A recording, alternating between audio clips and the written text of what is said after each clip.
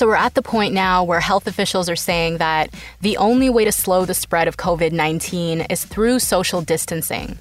So to help with that, a lot of businesses have closed, events are canceled, a lot of us are working from home and avoiding seeing our friends. But the thing is, in order for us to have any kind of impact and get back to our normal lives, experts are stressing that we have to do it properly. We know from other jurisdictions that social distancing works. But just like any other medicine or treatment, it has to be applied appropriately, right, in the right dose for the right amount of time. I know a lot of us are looking for ways to see our friends while still being responsible. But before you make a move, listen to this episode. My guest today is Jason Tetro, also known as the Germ Guy. He's a scientist and host of the super awesome Science Show podcast, and we're going to talk about why social distancing is important and how to do it right. From Global News, I'm Tamara Kendacker, and you're listening to Wait, There's More.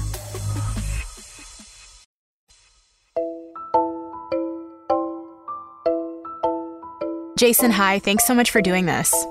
So I have a lot of questions for you, but let's start with how COVID-19 is transmitted. So what I've heard is droplets. What exactly does that mean?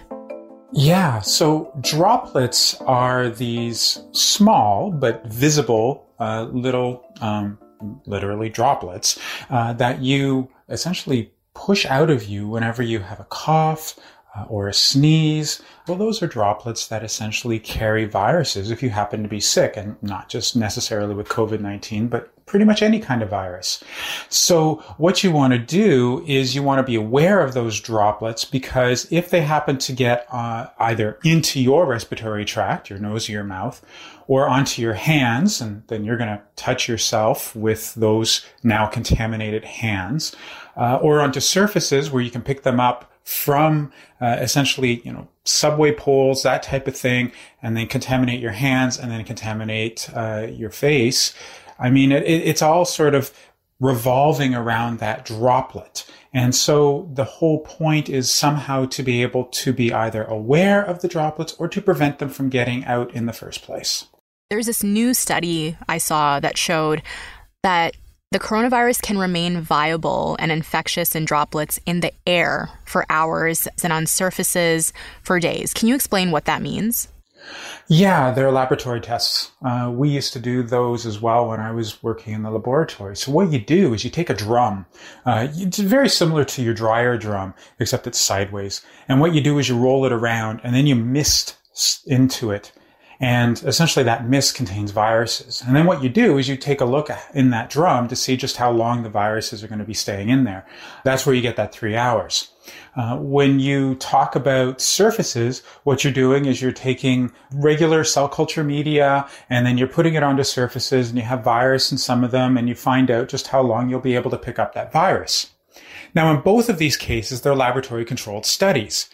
Are they reflective of what happens in the real world? Of course not. Because as we just said, droplet infection is those drops that are coming out, like when you see a sneeze. They have weight. They will fall within 30 to 45 seconds, usually, to some kind of surface or the ground.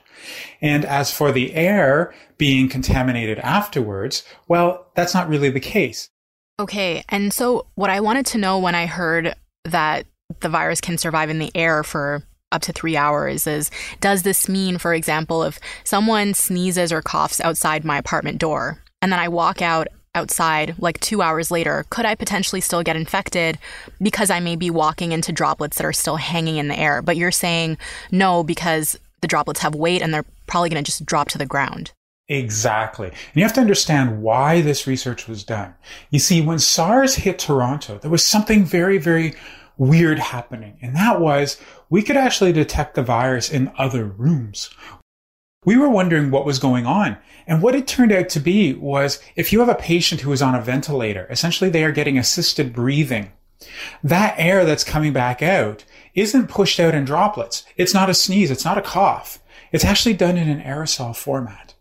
And so it's a much finer spray, a much finer mist. And if you get that into a ventilation stream, And there are all sorts of computerized designs now that literally focus on this. You can see how an aerosol can go from a ventilator into an HVAC system and possibly even into another room to infect somebody else without anybody even being aware of it. Or it can possibly infect a healthcare worker who doesn't have proper masks or respiratory protection because they don't believe that there's any risk. And this is where we start getting into why these studies are being done. Unfortunately, because they're being published in these rapidly accessible hubs where anybody can read them, unfortunately, they're being misinterpreted. And that's one of the reasons why we're seeing such fear now when it comes to airborne as well as surface spread. Okay, so to be clear, COVID-19 is not airborne. Not airborne at all.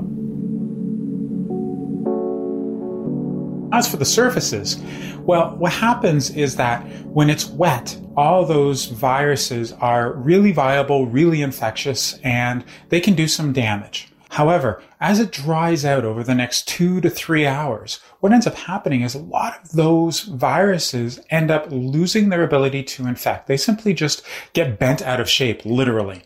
And so the titer or viral load, if you will, goes down. And it may go down past what we call the minimal infectious dose. In other words, the amount that you're going to need to actually cause an infection. Now, I usually say that within the first 3 hours, you should be very careful. After that, to about a day, you probably can pick them up if you have a much more vigorous contact or a longer contact. And then after that day, towards the 2 days, you're probably getting to a point where you still probably pick up virus, but it may not be as dangerous. And so that's one of the reasons why when you start thinking about disinfecting and cleaning, that it's becoming more regular so that we can get in before that, 2 to 3 hour time has happened. And more importantly, for people who are out, it makes it very easy for you to realize that use of hand sanitizer or hand washing is incredibly important. And especially if you're wiping down, say, shopping cart handles or something, to make sure that you're doing that, because if you are in a high traffic area, you are within those 2 to 3 hours. What we're being told is that the best way to contain the spread of COVID-19 is through social distancing. And I want to talk about one example that made it really clear to me the dangers of not doing that. And that was with patient 31 in South Korea. Oh, yes, the super spreader. In Daegu itself, a city of millions, the streets are empty after dozens caught the virus in a church from a 61-year-old woman known as patient 31. Officials call it a super spreading event, as many of the South Korean cases can be traced back to her. There was a woman in Korea. She was just an average everyday person.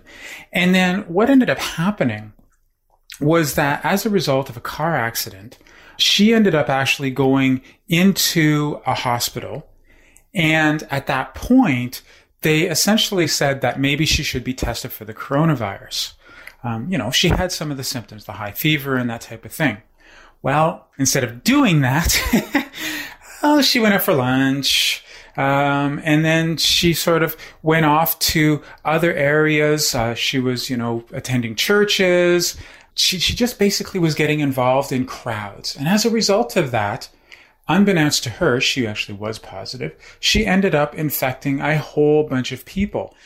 Right. So up until mid-February in South Korea, they thought that they had the situation under control. So they had 30 cases, and most of them were people who had come from Wuhan or people who'd been in close contact with people who tested positive, until this patient 31, who ended up going to church twice and went to a buffet.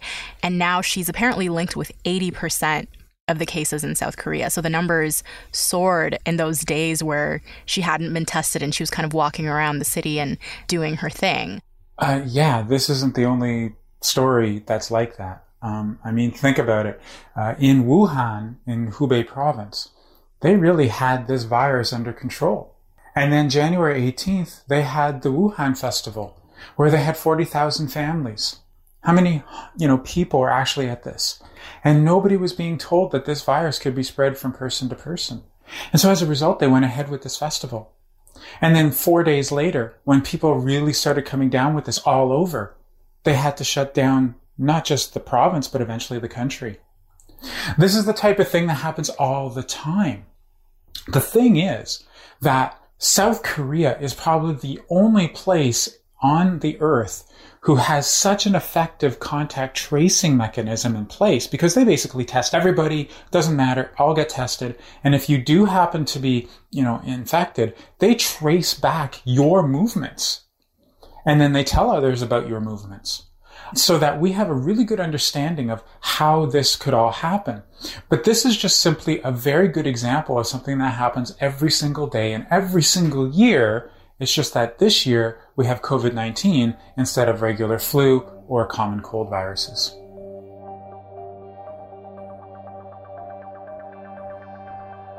Right. So all these examples, just to reiterate, show the importance of social distancing. And I guess the moral of these stories is that for now, we need to stay indoors and avoid large crowds as much as possible. Well, I think right now what people need to understand is that the social distancing practices are absolutely necessary. Now, the reason that we're going to such a huge extent is not necessarily because of the virus itself. It's because of us. It's because of our demographics. You see, this virus it's more of a problem with people who are elderly, those who have these pre-existing conditions. So what we're trying to do is we're trying to protect these individuals.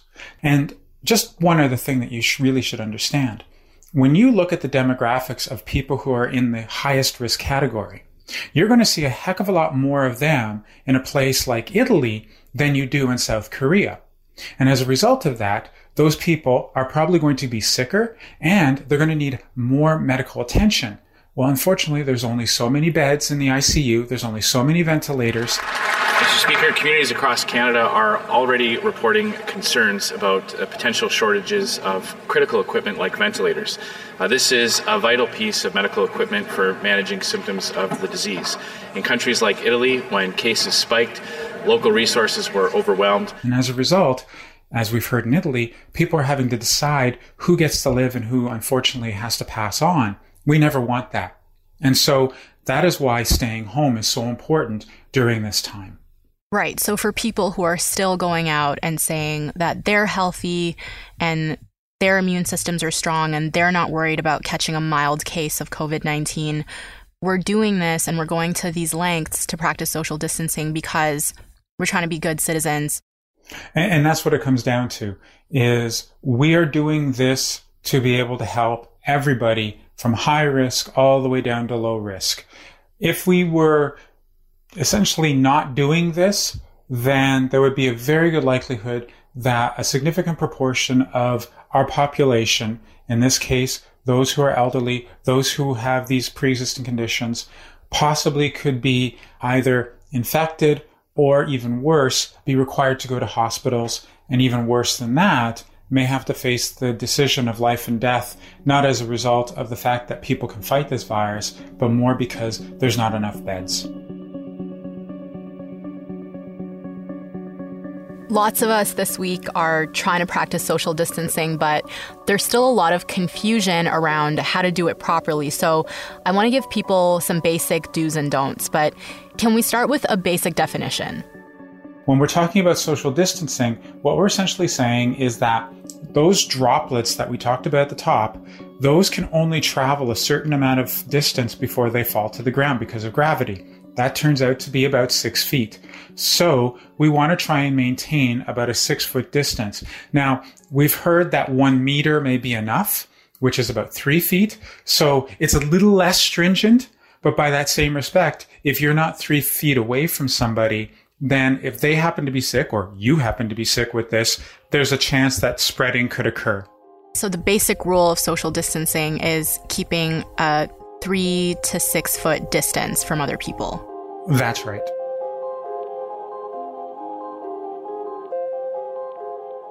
So I'm going to ask you some rapid fire questions. If I want to practice social distancing properly, should I even be going to small gatherings at my friends' places? Like, say they want to have a board game night and it'll be like 4 or 5 people. This is more of a personal decision call because in social distancing, I mean, just the board game itself is not 6 feet away. But the thing is that in order for us, like I said, to have some kind of ability to have social gatherings, there has to be some sort of understanding that if you are gathering, then there is going to be some kind of risk. If you can maintain that distance, that is great. We know people get together. We know people will break that 3 to 6 foot barrier. So the reality then becomes you have to be aware of who you're with. And also if anybody happens to come down with a cold, flu, or in this particular case, COVID-19, that they essentially notify everybody else so that you can then make sure that everybody is aware that there's a possibility that they could be not only infected, but possibly a spreader like we saw with patient 31 in South Korea. Is there any context in which it's totally safe to see your friends? Yeah, I mean, the beautiful thing about being out in the great outdoors is that you don't really have to worry too much about a human density. But more importantly, you can have that distance between each other. But again, if you happen to be with a loved one going on a walk, the likelihood is that you're breaking that 3 foot distance constantly anyways. So it's not that big of a deal. But if you happen to be out, say, with a good friend you haven't seen for like 5 years or something, then yeah, you might have that discussion. Is it okay to be in close proximity with someone if we've both been self-isolating for 14 days and neither of us has developed any symptoms?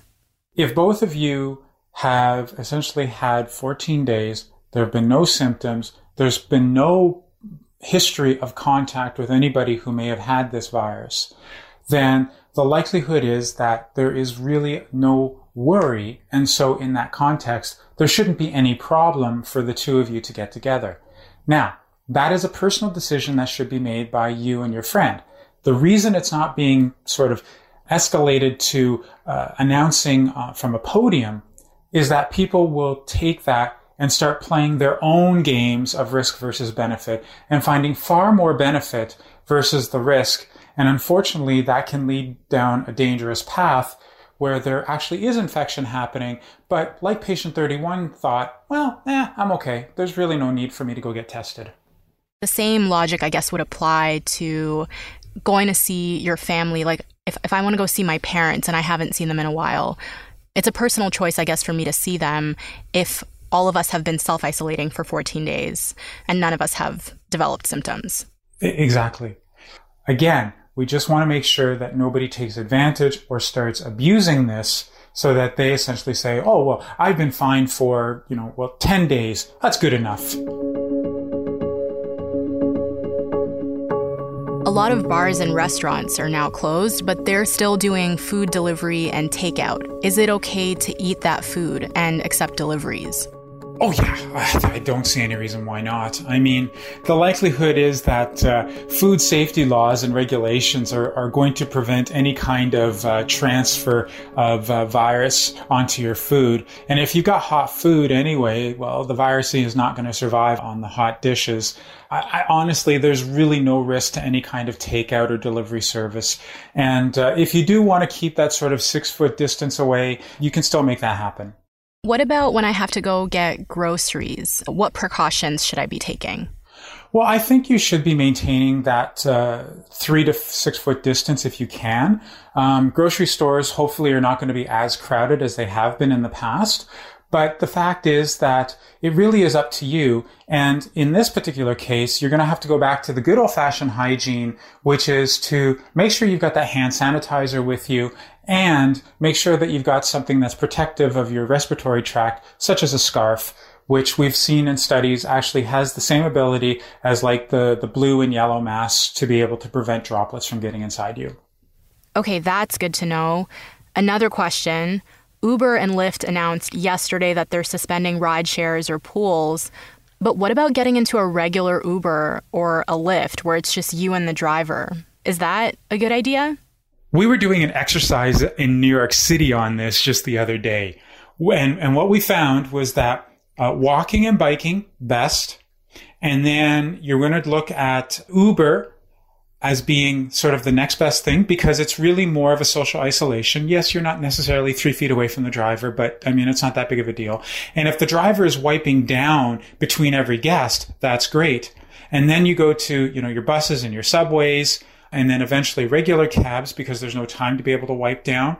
And then finally ride shares, which you want to pretty much avoid, simply because at the end of or carpooling, I should say, because when you're carpooling, there's a much greater likelihood that there's going to be a lot of spread, because essentially social distancing doesn't apply.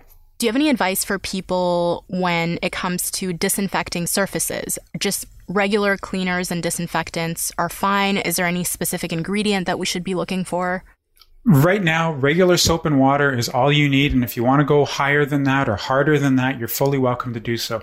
Just remember, this virus is what we call an envelope virus. It is surrounded by a layer of lipid, or basically fat. And just the same way that you get those grease stains off your plate after having a great meal, you do the same thing, whether it be with your hands, on surfaces, whatever. Soap and water is good enough. And if you don't happen to have soap and water around, disinfectant wipes and alcohol-based hand sanitizer, 62 to 70%, 15 seconds on your hands, 30 seconds on surfaces, you're good to go. And any other questions that you've been getting about social distancing? I guess the only other thing that people have been asking me is, when are we going to see the end of all of these measures? And we can look to China as being one possibility. So essentially, they locked down on January 22nd. It took almost 2 months before they were able to reopen. But the fact is that it sort of went wild in China. It was the first time. So I think looking at maybe South Korea as being the optimal example, which is about a month, is probably something that we should be aiming for. But in order for us to get there, we have to be sure that we've got the testing in place. We've got to be sure that the social distancing is in place. And we've got to be absolutely sure that we're doing our part. Because the more that people decide not to listen to social distancing or trying to, get around the system, the longer it's going to take for this curve to essentially drop out and we can get back to our normal lives. Okay. Thank you so much. Really appreciate this. Hey, no problem. All right, that's the show. Thanks so much for listening. Just a few other things I want to note. Today, Prime Minister Justin Trudeau announced a $27 billion emergency aid package and $55 billion in tax deferrals. And this is all part of the government's effort to help Canadians and businesses survive the economic impact of COVID-19. To help stabilize the economy. Combined, this $82 billion in support represents more than 3% of Canada's GDP. We're going to talk about this more on tomorrow's episode. Also from today, a major update on the U.S.-Canada border. Trudeau and Trump have come to an agreement to restrict non-essential travel between Canada and the U.S. So no more visitors, but in terms of trade and commerce, it'll be business as usual. Our governments recognize that it is critical that we preserve supply chains between both countries. These supply chains ensure that food, fuel, and life-saving medicines reach people on both sides of the border. Supply chains, including trucking, will not be affected by this new measure. That's it for now. I'm Tamara Kandaker, and I'll talk to you tomorrow.